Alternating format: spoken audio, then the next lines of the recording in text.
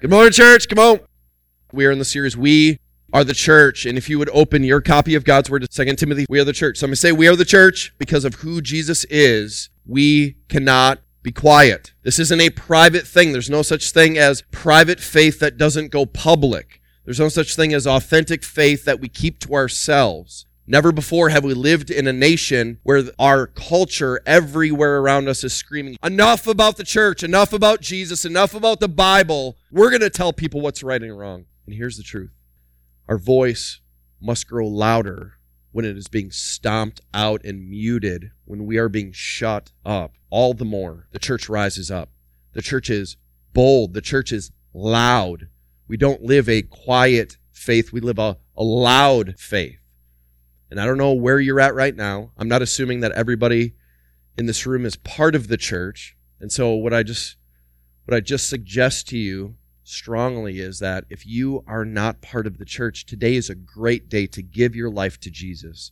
To say, I'm all in, fully committed. I want to be forgiven. Jesus, I trust you, and I want to be part of this community. And today could be that day. And for some of us, we walked in with a lot of doubt and a lot of questions.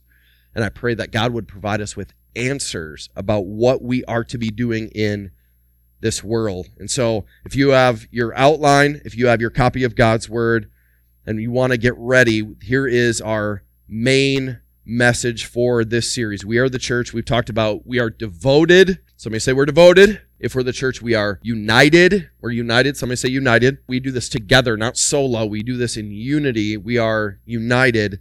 And then today, here's part of our calling is that we are messengers. We are messengers. What message, you ask? I'm glad you asked, because today we're going to get some answers as to what message are we to be carrying? What message does the world need now more than ever? What message should be on the tip of our tongue at all times?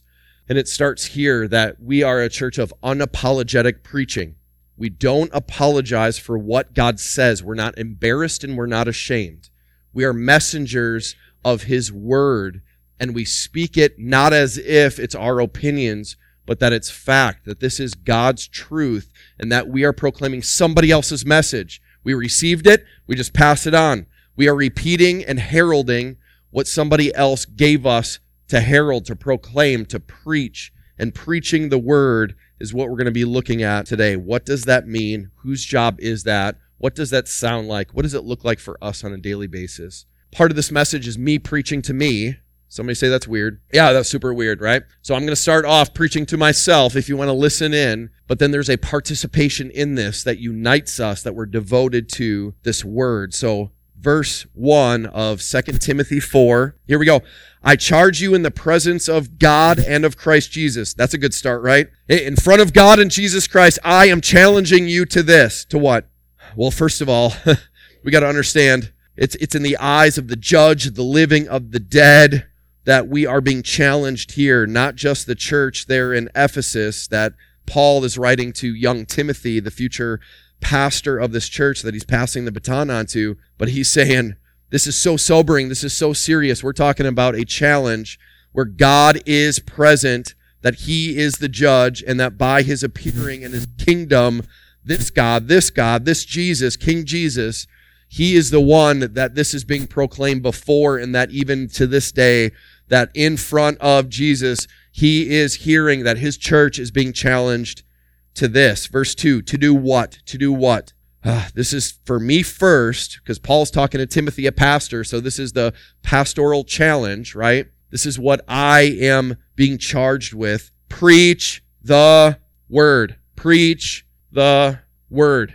The day that I stop preaching the word, the day is a great day for you to say, I'm out of here.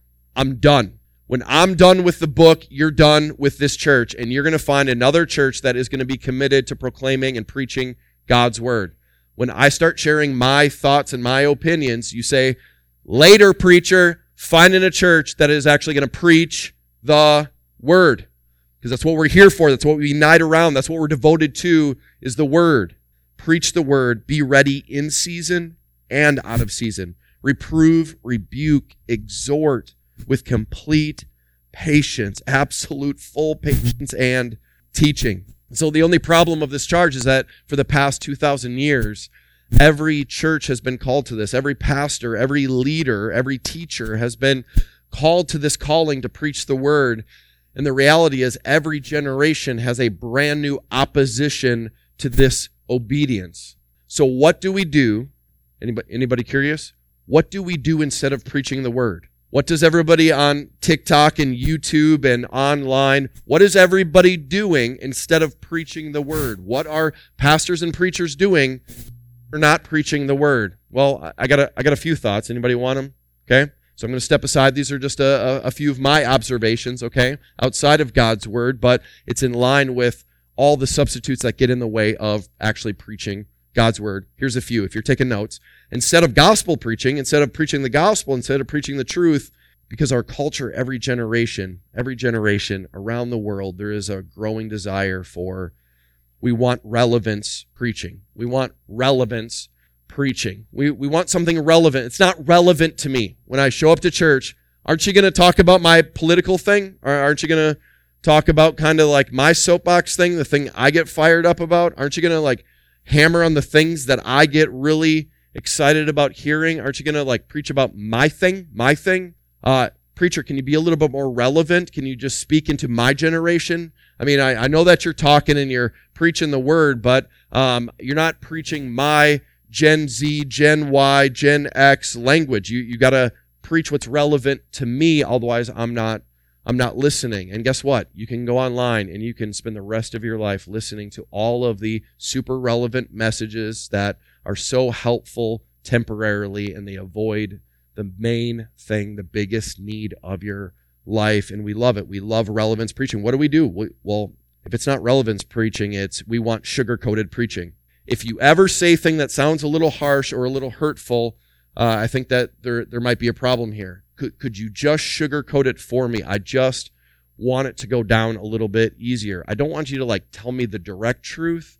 Could we spend a couple years just easing into just baby steps? Could we just stick our little toe into something that maybe is just really comfortable for me to hear? And I don't think we're having any absence of preaching that says a lot of things and avoids the main things, that says a lot of things about a lot of topics but avoids the main topics, because the primary topics that God wants to talk about are not necessarily super comfortable. Anybody agree? If you've done even a cursory reading of the scripture, if you spend more than a couple chapters in the Bible, you're going to come across something of, does it really say that? What? That is really harsh. That is really unloving. Are you allowed? Hopefully, I hope the church doesn't talk like that. I hope they don't say such things. I hope they don't tell people that they're against certain things and that everybody's opinion is valid. And I hope that's not true, that they would confront anybody with anything sugar-coated. There's a lot of that. Go anywhere, shop around. But what about this springboard preaching? One of the issues that they have as preachers, and if you ever identify that I'm guilty of that, go ahead and confront me in Jesus' name after the message, okay? If I ever open the Bible and say, well, God just gave me a word, and I'm gonna read one verse, and then I'm gonna spend 40 minutes talking about kind of what I'm excited about, and it loosely but not really connects to that verse, but at least I opened the Bible and I read a verse, Joel Osteen, and maybe if I just read one verse and then I give a positive motivational talk for a half hour, then maybe, just maybe, then we could pack a stadium, and it works. But the issue is, God didn't give us a word so that you could grab a little piece of it, take it out of context, twist it, and then talk about your thing. He's kind of fired up about all of us talking about his thing and getting on his page and proclaiming his message. And if he has a message, we better know what it is, and we better know how to bring it in Jesus' name, to preach the word. There was an old story. Everybody ready? The story goes, in the early days of church planting, that there was a Native American man that he came to a revival meeting. He came to a meeting where there was somebody on stage that was pretty fired up. He was doing cartwheels. He was doing side wheels. He was screaming. He was crying. He was putting on the theatrics. And at the end of the message, the man was walking out, and somebody just said, Sir, what did you think about the message? And he said, wow. And the other gentleman was like, I know, wow, right? And he said, no, wow.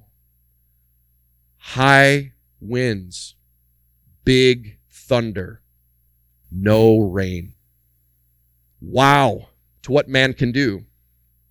And wow, the dryness in the desert that remains, because the soul needs to be watered. There needs to be a refreshment, and only God brings that. Man can't bring that. Where does it come from? From preaching the word. From preaching the word. And I don't know about you, but I get a little fired up when I think about all that is at stake, that if we don't preach the word, what in the world are we doing? What are we saying to people if it's not what God already said? Do you see it? Verse 2, preach the word, preach the word. And he clarifies, what are we supposed to do with the word, and what faces us as we go out to obey this word? Well, Paul includes 7 specific ways in which the church is to preach the word. It starts where? It starts where? Point to where it starts. Starts with me. It starts with our leadership. It starts with our preachers. It starts with what we do collectively here. And if the furnace goes out in the church, the work stops. Okay? The furnace of preaching the word isn't the only work, but it's the central work that leads to the rest of the work continuing on. And if that stops, then we're in trouble. But how does God expect us to preach this word? Not just the preacher, but for all of us. Here are some principles to take away. If you're taking notes, jot this down. How does God expect us to preach the word? Consistently. Somebody say consistently. Consistently. Consistent. We are the church, and we are ready every week. We're ready every week on Wednesday nights. We're ready every week on Sunday mornings. We're ready every single week in our weekly rhythms of where teaching and preaching occurs. Do you realize that in this room alone, that there are quite a few people that are involved in being able to teach and be able to preach and to be able to proclaim and to be able to walk through Bible studies and disciple makers throughout our church that are opening God's word and are helping people to see what's really there, and they're preaching the word, they're proclaiming the word. Caruso is the word preach, to proclaim. And we have such a passion to be consistent with this, because this is what it says. Paul says, in season. When are you supposed to preach the word? In season. Really, we could say the times that proclaiming the word is supposed to happen. We have weekly rhythms and even daily rhythms of, hopefully, that you have people in your life that on a daily basis are in the word, and they're passing that word on to you. So whether it's in, quote unquote, the church building or outside, that God's people are regularly, consistently in season. Another way we could say that too is under friendly circumstances and where it's safe. Do you believe that there was a time in our nation where standing up and proclaiming God's word was in season? That we could say it was in style? We could say that even in the school system, to the courthouse, to anywhere that you go, that people could just stand up and they could just proclaim the word and they could pray freely and they could open the Bible? Do you believe that we have been at a place in the past where it was in season? Yeah, we've had quite a few centuries of where it was much safer and in season. And then welcome to post-2020. Do you believe that there is a square inch within the United States where it is in season to proclaim God's word? No. In season, there's a time. Do you believe that it's a little safer with a classroom of students or kids to be able to open your mouth and proclaim God's word? There's receptivity, but, somebody say but. If we're going to look at the second word, this is going to help us. We need to be consistent where it's safe. We need to be faithful. So how do we do it? God expects us to preach faithfully. Somebody say faithfully. Faithfully, because we're the church and we are faithful under fire. What does the next phrase say? Paul is so passionate about this. It doesn't matter what's happening around you, whether it's in season or, what does he say? Or out of season. What in the world does that mean? Proclaiming God's truth when you know there's opposition. Proclaiming when you know you're going to get pushback. Opening your mouth and speaking God's words when you know the person that's listening is probably going to walk away and say, what an idiot. Or how judgmental. Or I did not agree with anything they said. How ignorant of them. And we proclaim the authority of God's word without apology.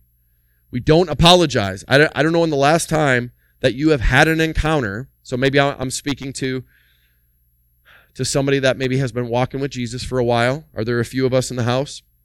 If you were more than a week old in the Lord, you've probably opened your mouth and said something that God has said, and you just repeated what God said, and then you were tempted in that moment because the response is not what you expected. All I said was, have you been there? Have you been there?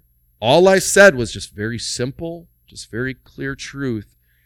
And then, I don't know if anybody believes that demons are real and that there is a real war going on, but when you look in the eyes of somebody that so despises the words that you speak when you're saying God's words, and they're ready to fight, and you swear that their eyes have turned red and that they have a forked tongue when they open their mouth, and they so defy and so destroy everything that you just said, you are going to be tempted to backpedal. I didn't mean to offend. I didn't mean to offend you. I'm so sorry. I'm so sorry. And do you know what the most loving thing that I can tell you is? Unapologetic preaching. Unapologetic. No, I'm sorries. No, I'm sorry it hurt your feelings. No, I'm sorry that you're so upset about what I said is the most loving thing that you can do, to be committed to unapologetic proclamation of God's word. Because I love you, I'm willing to allow tension in our relationship. I'm willing to be able to call you to repent and turn to Jesus, even if you hate me and despise me for all of the rest of our days. I love you too much to keep quiet because I'm a messenger. Somebody say, I'm a messenger. And we hear the phrase constantly of, don't shoot the messenger. I'm just the messenger. I'm just bringing it. Well, every week I get to step up and I get to at least model, this is what it looks like to not apologize. And some of us are like, well, you probably should, preacher dude, all right? What you said was kind of harsh and it was kind of too much. If I'm saying what God has said, then there is no need to apologize because we're not ashamed of the message. We are the messenger. But in our day, here's what's clear. We take a simple message and it comes into contact with a hard heart. Simple message, hard hearts. Simple message, hard hearts. Do you think that just happens out there? Somebody shake your head. Because regularly I have conversations with people that have walked into our church or throughout the years that I've interacted with one-on-one, and guess what the result was? I want nothing to do with it. I'm not coming back. I don't like what you said. I am so hurt and offended. You are so harsh and rude. And I want to simply ask, did I say anything that God didn't say? Did I say anything beyond what Scripture said? No, that's the problem. I disagree with God too. Okay, I'm not going to apologize because your problem is not between us. It's between you and him. We're messengers. We're messengers. Even under fire, we are faithful. We're faithful. Somebody say we're faithful. This is what we do. We faithfully, even when it's difficult and resisted and awkward, we are faithful. Here's the next thing that Paul says. What does he say? He says that we are to reprove, rebuke, and exhort. We are the church, which means we're bold. We're not silent. We're bold. We're not quiet. At any point, we are opening our mouths. When God says go, when God says speak, we do it. And even when it's really hard, reprove, rebuke, exhort. This echoes Paul's call to the church to confront ungodly behavior. Everybody ready for some addresses? All right, you write down the address. You look it up later. I'll at least give it to you now, all right? Earlier, just a chapter before in 2 Timothy 3:16, this is what Paul says. All Scripture is breathed out by God. It's profitable for teaching, reproof, correction, and training in righteousness. Then all of a sudden, a few verses later, here's where we have rebuke, right? Reprove, rebuke, exhort. This is a string of emphasis on relationships that when things are not going God's way, words need to be spoken to realign, to correct, and to bring people back. 1 Timothy 5:20, this is so awesome. If it wasn't enough that Paul wrote 2 Timothy, I hope that's a little bit of a clue that there might be a A 1 Timothy, you're right, you're quick. I saw it in your mouth. You're ready to say it. There must be a first if there's a second. Do you know what he said in 2 Timothy or in 1 Timothy 5:20 that it repeats in 2 Timothy? He says this, those who perish in sin should be reprimanded. What? They should be what? Reprimanded, corrected, scolded. Where? In front of the whole church. In front of who? Well, that sounds embarrassing. That sounds like a helpful correction that God calls. Why would he do this? Finish the verse.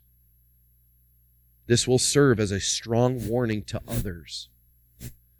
Correction in the church needs to take place because everybody is watching. Is that where we start? Probably not. Is that where it may lead? Probably.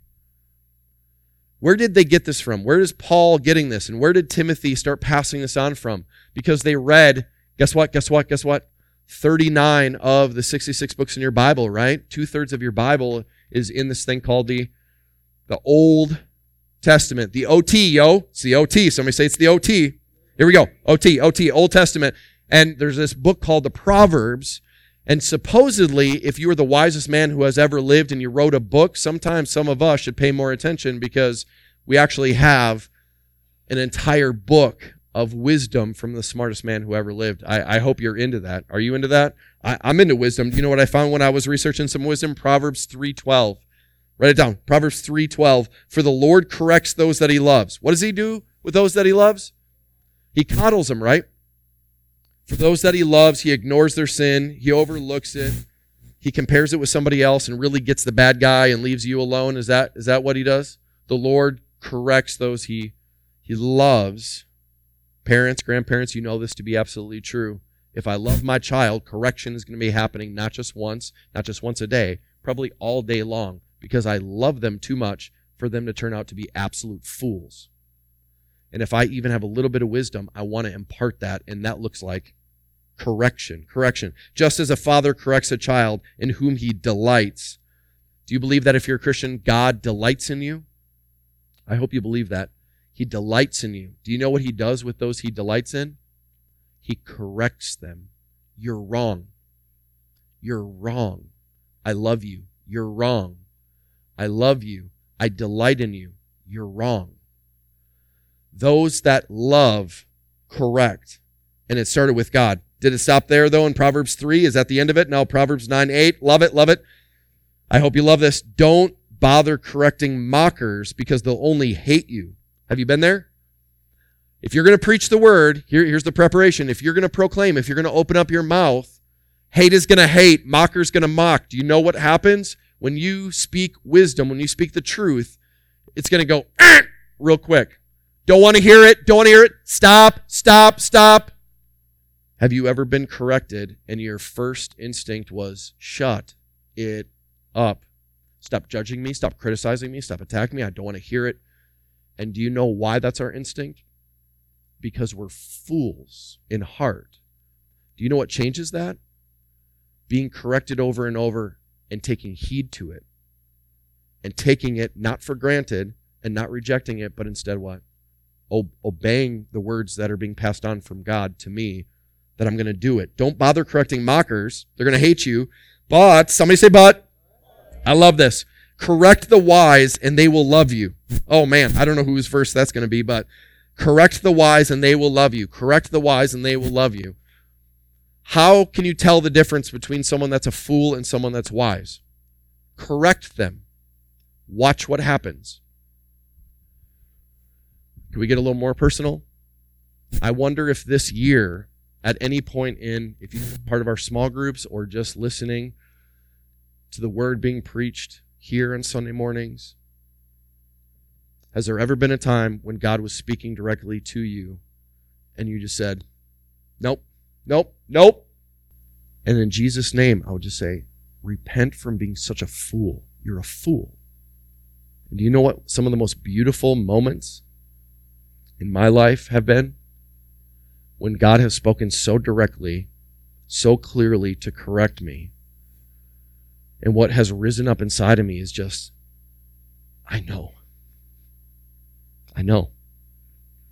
That's me. I see it, God. I see it. Like what just happened to me during worship. I see it. And God said, get on your face. It's time. Not later, right now. And in that moment, a choice. Obedience? Or am I going to push that off? Am I going to say, okay, we're dealing with this right now?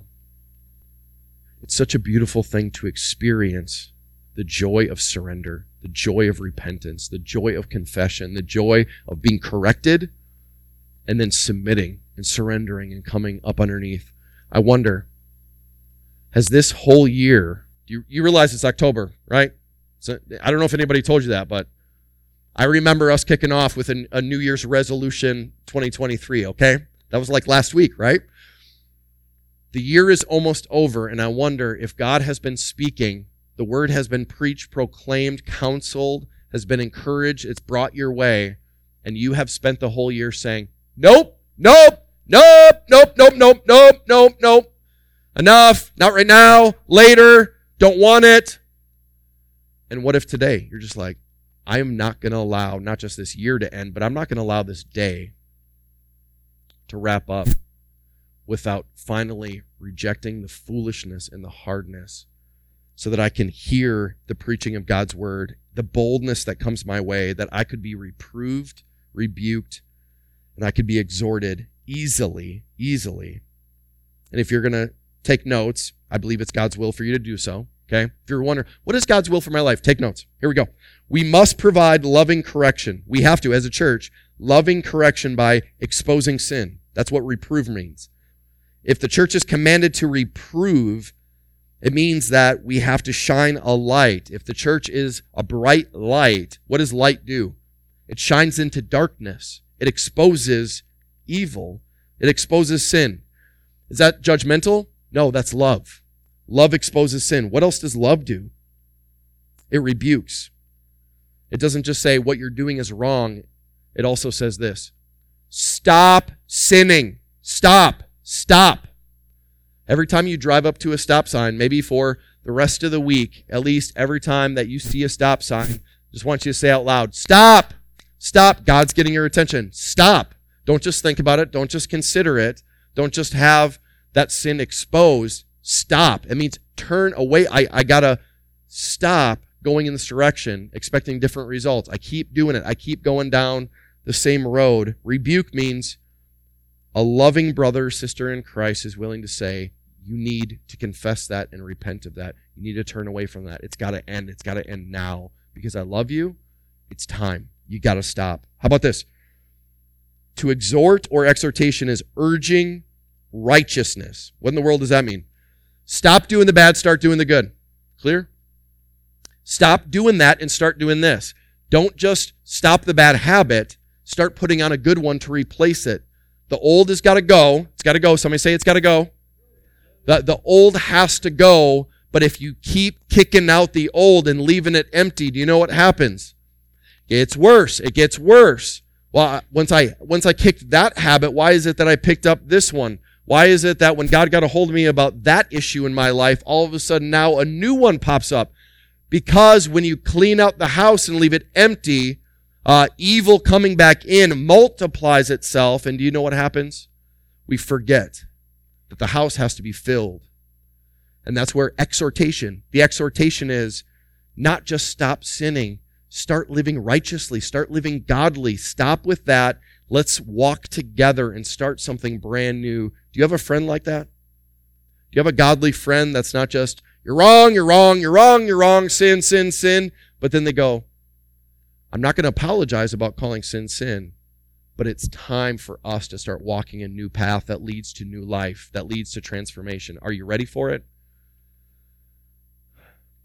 And what if today you could just say, I need help to figure out how to put on godliness. All I know how to do is to keep doing the old stuff, and I'm tired of it. Have you come to that place? It's just exhausting. It's exhausting hiding it. It's exhausting covering it up. It's exhausting pretending. Being a poser is exhausting. Being religious is exhausting. And today could be the day I'm done with all that. I'm going to start living the new exhortation. Preacher, kind of harsh and unloving, and thank you for all that negativity, but I'm looking for positivity in my life. To proclaim the authority of God's word without apology is the most loving thing that I can do. It's the most loving thing that we can do together with one another. If we love each other, we care enough to risk. And here's my assumption. The vast majority of us in God's house today, we don't have a problem taking a little bit of risk when it comes to self-seeking. When it comes to, I'm willing to take a little bit of risk if there's something for me. There's some kickback for me. There's a lot of things we do in our risk-taking because of what we can get out of it selfishly. And I wonder, when is the last time that you said, God, I'm willing to take the risk. I'm willing to risk. I'm willing to stick my neck out because I love my brother. I love my sister. And I'm willing to ask them the really hard question. And I'm asking you, God, help me to confront with love and grace. But I got to speak up. I got to say something. And I know not all of us really love the idea of confrontation, but God loves it so much because it leads to life. And I wonder if we're a church, if we are the church, that we would hate death so much, that we would be willing to, with urgency, not stay quiet, but be bold. Somebody say, move on. Here we go. How about this? Number 4, patiently. What else does Paul tell us? Do all of this. Do all of what? Preach the word, be ready in season, out of season, reprove, exhort. How are we supposed to do it? Patience, teaching, patience. Patiently. Somebody say, be patient. Oh, if we're the church, we are patient with everybody. This is from the Greek word parakalesin, which means what? To support, to comfort, to aid, to come alongside, to be able to help. Because after you expose sin and you call out people that are not behaving badly, there needs to be a clear first aid kit ready, a first responder to say, are you ready to heal now? Now that everything's been broken and confronted and exposed, are you ready to start cleaning up this mess of the old life? All the consequences are still there, and we got to come alongside with patience. Does that come natural to anybody? Just super patient person, just really patient, just patient. It's okay. It's okay. Anytime. And I love that we have an entire generation rising up that their number one value is tolerance, and their number 2 value is chillaxing. And it's like, everybody just needs to chill, bro. Bro, just chill. I just love him. He's so chill. I just love her. She's so chill, right? Right? Yeah, so chill. We love it when people are really, really chill with us. And God's saying, be like that with her. Be like that with him. Be patient. Complete patience. Not a little bit, not a drop, an ocean of patience while you're teaching. For those in leadership, especially with faced so much opposition, this is so hard. That's why we need the power of the Holy Spirit. Some of us have been in Galatians 5. Anybody been in Galatians 5 a little bit this past year? Galatians 5, we've had some studies going on. We've had some challenges to consider in our kids' ministry with our students over the past year to walk in the Spirit, to be filled with the Spirit, to produce fruit. And you know what? We have 9 descriptions in Galatians 5. Paul's like, in order for you to live these things, you need the power of the Holy Spirit because you ain't got it in you. It's not in you. You ain't got it. Turn to your neighbor and say, you ain't got it. All by ourselves, we cannot do this. What is the fruit of the Spirit? What's the evidence, the manifestations that the Holy Spirit's in you is that it comes out of you, right? Everybody's a tree, okay? If you are a Christian, what's growing on your tree? And it's love and joy and peace, and it's patience. Little emphasis here, patience and kindness, right? And goodness, faithfulness, self-control. Where does that happen? How does that get produced? As you walk in the Spirit and no longer in the flesh, supernatural things start happening. Do you know what happens? You can actually walk with patience with people that you were so irritable and you had zero wick, right? Do you remember last week we talked about God is long-wicked, long-wicked, long-suffering, patient. And we're like, boom! What? Anybody have a firecracker accident July? I thought the wick was longer. I thought I had more time. For many of us in our relationships, just anger and explosion and conflict and division. And guess what? That's you 100% injected with the flesh, baby. That's all you. That's what you do naturally. If you're a follower of Jesus, there's something awesome that happens, that you now have the Holy Spirit and you grow in this thing called patience. Even with them? Yes, with them. Even with her? Yes, her. What about him? Especially him. If God is in you, God is going to produce fruit in you, and patience is one of them. And people that have only known living in sin their whole life and become brand new need the church to be really, really patient. Are you just going to let them do that? Are you going to let them speak like that? And sometimes you are going to hear me say, be patient. Do you remember where you were? Where were you at last year? Should we rewind the film 10 years ago? How are you doing, big boy? How are you doing? Yeah, but it's different. No, it's exactly the same. Meet them where they're at. Be patient with them all. If this is new for some of us, those of us that have been walking with Jesus for a while need to come alongside and say, we're going to talk about sin. We're going to confront it. But we're going to bring comfort as we live out this peace, patience, kindness, even when it's really, really hard. Unapologetic preaching is done in a certain way. It's bold, it's not quiet, but it's with complete patience. Complete patience. How about this? If you're taking notes, jot this down. Number two. Somebody say number 2. Oh, we're making progress. Love it. We prepare for rejection. Not only do we preach the word, what happens when we preach the word? What's the result? Rejection. Some of you, you're like, I've been a Christian for a while and I have never experienced anybody rejecting me. I don't know what you're preaching, but what are you saying? Because if you're saying what God has said, it doesn't take long before rejection becomes your normal way of life.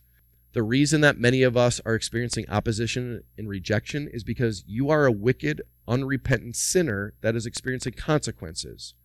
But when you repent, when you turn away from the old and start doing the right, a fresh flavor of opposition comes. So you're saying that if I do wrong, I experience opposition and rejection. Yes, for the wrong reasons.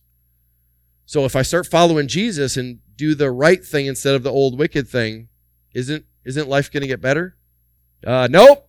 I don't know who lied to you. Okay. The reason we preach the word here is because we're just in favor of honesty. Anybody in favor of honesty? Say aye. All right. All those opposed say nay. No, there are no naysayers here. No. We want honesty. Honesty is when you start doing the right thing, opposition starts ramping up even more. Can you show me that? Well, here we go. If we are passionate about proclaiming God's word, verse 3, here is where we are at, especially in our day. Verse 3, the time is coming when people will not endure. I can't handle it. I'm not going to tolerate it. What's that? Sound teaching. Solid doctrine. But, somebody say but, here's the explanation. Having itching ears. Somebody itch your ear a little bit. Oh, yeah, right there. Oh, yeah. Anybody want to get the leg going? Itching ears, and they will accumulate for themselves teachers to suit their own passions. Verse 4, and they will turn away from listening to the truth and wander off into myths. Here's the bottom line. Most won't endure sound teaching, so they pursue suitable teaching. Do you believe that? Do you believe that? This whole row? You believe it? You believe it? More now, maybe than ever before, I'm not going to put up with that. I'm going to go find me somebody that can scratch me where I itch. Now more than ever, you have all of the buffet of teaching and preaching that you can find somewhere in some way. You can say, I'm more comfortable with that. I just grew up this way, and that's just more suitable for me. And maybe your story is a little bit like mine. I grew up going to a couple different churches on and off Nothing consistently, nothing regularly, a few times a year. And guess what happened? Over and over, I was exposed to one version of Christianity, and it wasn't super awesome. And it's not that it wasn't awesome because they were telling me the truth and they were preaching the word. It wasn't awesome because they were teaching me a lot of dead traditions that are not in the Bible. They were preaching something altogether different than what the word said. So when I became a Christ follower at 21, out of facing 20 years in prison and coming out of a jail cell, wondering, how do I now live this Christian life? All I had to go off of was, well, I know one version of church, and I don't want that. And I wonder for some of us, we're in a place where we recognize maybe growing up, or maybe the churches that I went to, maybe they didn't preach the word. Maybe they were doing something altogether different. And if they were, I would just say, not all churches are actually churches, and not all churches are equal. Not all churches are committed to preaching God's word. And maybe you haven't actually tried the real thing, but you're still kind of opposed to the imitation because you think it's real. And maybe today you would just say, I've been exposed to something that wasn't the real thing. If you're going to reject Christianity, reject the real thing. Don't reject something altogether different. But that's not what he's talking about here. Everybody say that's not what he's talking about. He's talking about when there is sound teaching, when there is rock solid doctrine being taught, when the theology is right, and we are all cylinders banging on God's word, and then we go, I'm not sure about that. I don't know if I want that. I'm not sure that I can swallow that. That's what we're talking about here. It's not suitable. Teaching that tickles ears is one that makes us feel good. It feels right. It feels comfortable. Teaching that condones my attitude currently, my lifestyle, hot topics, even my apathy.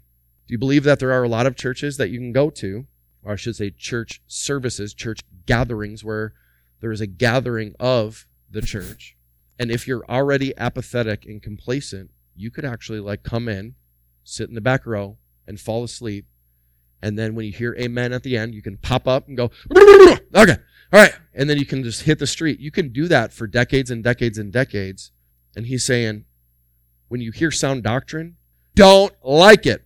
I don't want anybody to raise their hand, but maybe that's you. I don't like what I'm hearing. I don't agree with this. This is not what I'm used to. This is not what I grew up with. This is not familiar. And guess what? For 2,000 years, people have been part of gatherings where they walked in and said, I don't agree with anything that's going on here. And I would just encourage, why don't you stay? That if God is really saying this, that you would soon submit to it and not run and find another teacher that's going to scratch where you itch. I love podcasts. Those that know me well know that I'm kind of a resource junkie. So if you ask me about any topic, I can send you about 14 books, 80,000 podcasts, YouTube channels. And I've spent the past 2 decades plus sorting through all of the resources of who can I actually trust? What is sound teaching? What's sound doctrine? And the vast majority of the most liked, most hits, all the videos that go viral, the vast majority of them are absolute garbage. They're scratching, and everyone's going, ooh, a little to the left. Oh, right there. That's it. If you want to find a preacher that preaches his soapbox thing, the springboard preacher that is really fired up about politics, and he reads a verse and then politicizes for 40 minutes, you can find him. You're one click away. Isn't that awesome? Subscribe and like. If you are looking for somebody that only talks about the Holy Spirit, you can find 10,000 of them. Holy Spirit only. I thought the Trinity was a thing. No. Just Holy Spirit. You can find that guy, and all he talks about is that thing, right? And you can even go as close to San Antonio. And if every week you want to show up and just learn about Jerusalem and the end times, man, every week you can listen to the same sermon recycled just about that one topic. If that is where you need a scratchy scratch, you can find it all around, in person or online. This is sound teaching. I need more of this. I need to chew on this for a while. Don't know where you're at, but I would just ask, have you had a steady diet of just your thing and listening only to what already affirms where you're at? Or are you willing to hear the word preached, the whole counsel? because fewer and fewer people are. And if you're a messenger, if you're a Christian, go ahead and lift up your voice and say, I'm a messenger. If I'm a messenger, that means I am going to be having conversations with people, telling them things that they don't want to hear and that they are going to revolt because they already have their steady diet that suits their own passions. But we're the church. Unapologetic preaching is a non-negotiable. We don't apologize for what God has said. We say it, even though many reject it. So here we go. If you're into lists, I got a list for you. Everybody say yippee. I know you're super excited. Are you one that rejects the truth? Do you reject it? Well, how would I know if I reject the truth? Here's a litmus test. Do I allow my emotions to drive my beliefs? Do I react in opposition when called to repent? If somebody says, you need to change, you need to turn, you need to get right with the Lord, and you say, this feels so right. If it feels right, it is right. Leave me alone. Do I take offense to hard teaching? We only cover the easy stuff here, right? I mean, if you've been coming for a number of weeks, you're like, man, there's no controversy going on in any of the scriptures that we proclaim. Somebody say that's not true. There are hard teachings, and we're committed to expository preaching, which means most of the time we're going through a book, and that means I'm just going to say what comes next, and the next verse, and the next verse. And a lot of times it's hard to hear. It's hard to hear. Do you believe that your pastor knows that it's hard to hear? Yes, I'm very aware of the difficulty that it is. Certain teachings are really, really hard. But are you opposed? Are you constantly offended? I'm offended by what you said. I'm offended. I'm offended. That hurt my feelings. And say, is it something that I said or that God said? Well, yeah, it's in the Bible. Okay, so God is in the business of hurting people's feelings so he can rescue them from eternal torture. He's in the business of hurting some feelings so that he can bring you into proximity and have an intimate relationship. He's willing to say hard things to you so that you would choose life instead of death. But are you offended by that? How about this? Do I explain away what I don't like? I don't agree with you. I don't like it, and this is why I'm right and you're wrong, and let's have a conversation about how I explain that away. And that's a problem. How about, do I shop around the church mall?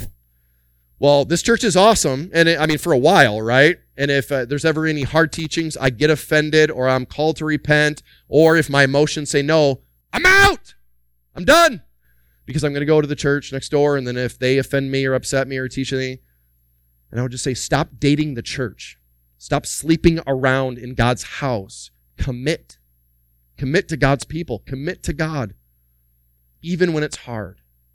Do I browse online for tastier teaching? Do you know how many times after preaching for the past 18 years, do you know what's awesome? The number of times that people have said, hey, preacher, that was a pretty good message, but have you heard of my favorite pastor? You need to listen to a little bit of him. Maybe that'll rub off on you a little bit. You need to listen to that guy. And I'm like, oh, he's tasty, isn't he? I like that. Yeah. I'm sorry I lack that seasoning, and I know you're like really fired up about that particular flavor, right? I know it's hard to swallow some of the things I say, and he's just smooth. It just all goes down. And you can browse and browse and browse and browse to your detriment. And I would just say, don't do that. How about this? Do I elevate my opinions? I know God's word says that, but I don't care. I don't want to hear it. I've already made up. Don't confuse me with the facts. I'm already decided. I'm committed on where I'm at. Well, have you actually studied what God said about that topic? I don't need to, because my opinion is so awesome, and I have thought so little, but I think so highly about that area of my life that I've already cemented it. It's not wet, concrete, solid, unmovable. Don't try to persuade me. And I would just say, where are you itching that you want me to scratch? Because we're gonna go with God's thing. So how do I reject the truth? I think we reject it in a lot of different ways that we don't even realize. And what if today we could say, I'm done. So how do I actually receive the word? Enough of the negative. Somebody say enough of that. Here we go. How do I receive it? If the teaching is consistent with the Bible and the preacher or the teacher takes the task seriously, then here's a few ways. I obey God's correction, because it's not them correcting me. God's correcting me, and I'm willing to obey. I submit to God's will. If you're able to see from God's word, this is actually God's will, not that, I'm going to submit. I agree with God's verdict. Well, I've never heard that, and growing up, I've been very confident about that stance. Well, what if you saw that God's verdict on it is really, really clear in Scripture and repeated? You know what's awesome? That we can just freely, by the power of the Holy Spirit, in all humility, just say, I'll follow that. If that's what God's word says, I'll follow that. Even though it's hard for me, even though that's new, I will follow what Scripture says. I'll follow God's lead. If he's leading me there, I'll go. I surrender to God's rule. He's the boss, he's the king, and I'm going with him. And lastly, somebody say, land the plane. Okay, number 3, we finish the work. We finish the work. Finish. Verse 5, as for you, always, siempre, be sober-minded. How often? Sometimes? No. Always be sober-minded. Always endure suffering. Always do the work of an evangelist. Always fulfill your ministry. So this final words of Paul here is absolutely clear as he's challenging young Timothy, thinking about the church, thinking about leadership in the church. This is the call on your life. All of our leaders, all of our teachers, all of our disciple makers, for each one of us, may this be such an encouragement. Sobriety, endurance, gospel, faithful. Loving confrontation when the word is not believed or obeyed. Instructing, encouraging, and exhorting one another in the word. Diligently reading and studying the Bible together. Praying for one another daily. There is a ministry to fulfill.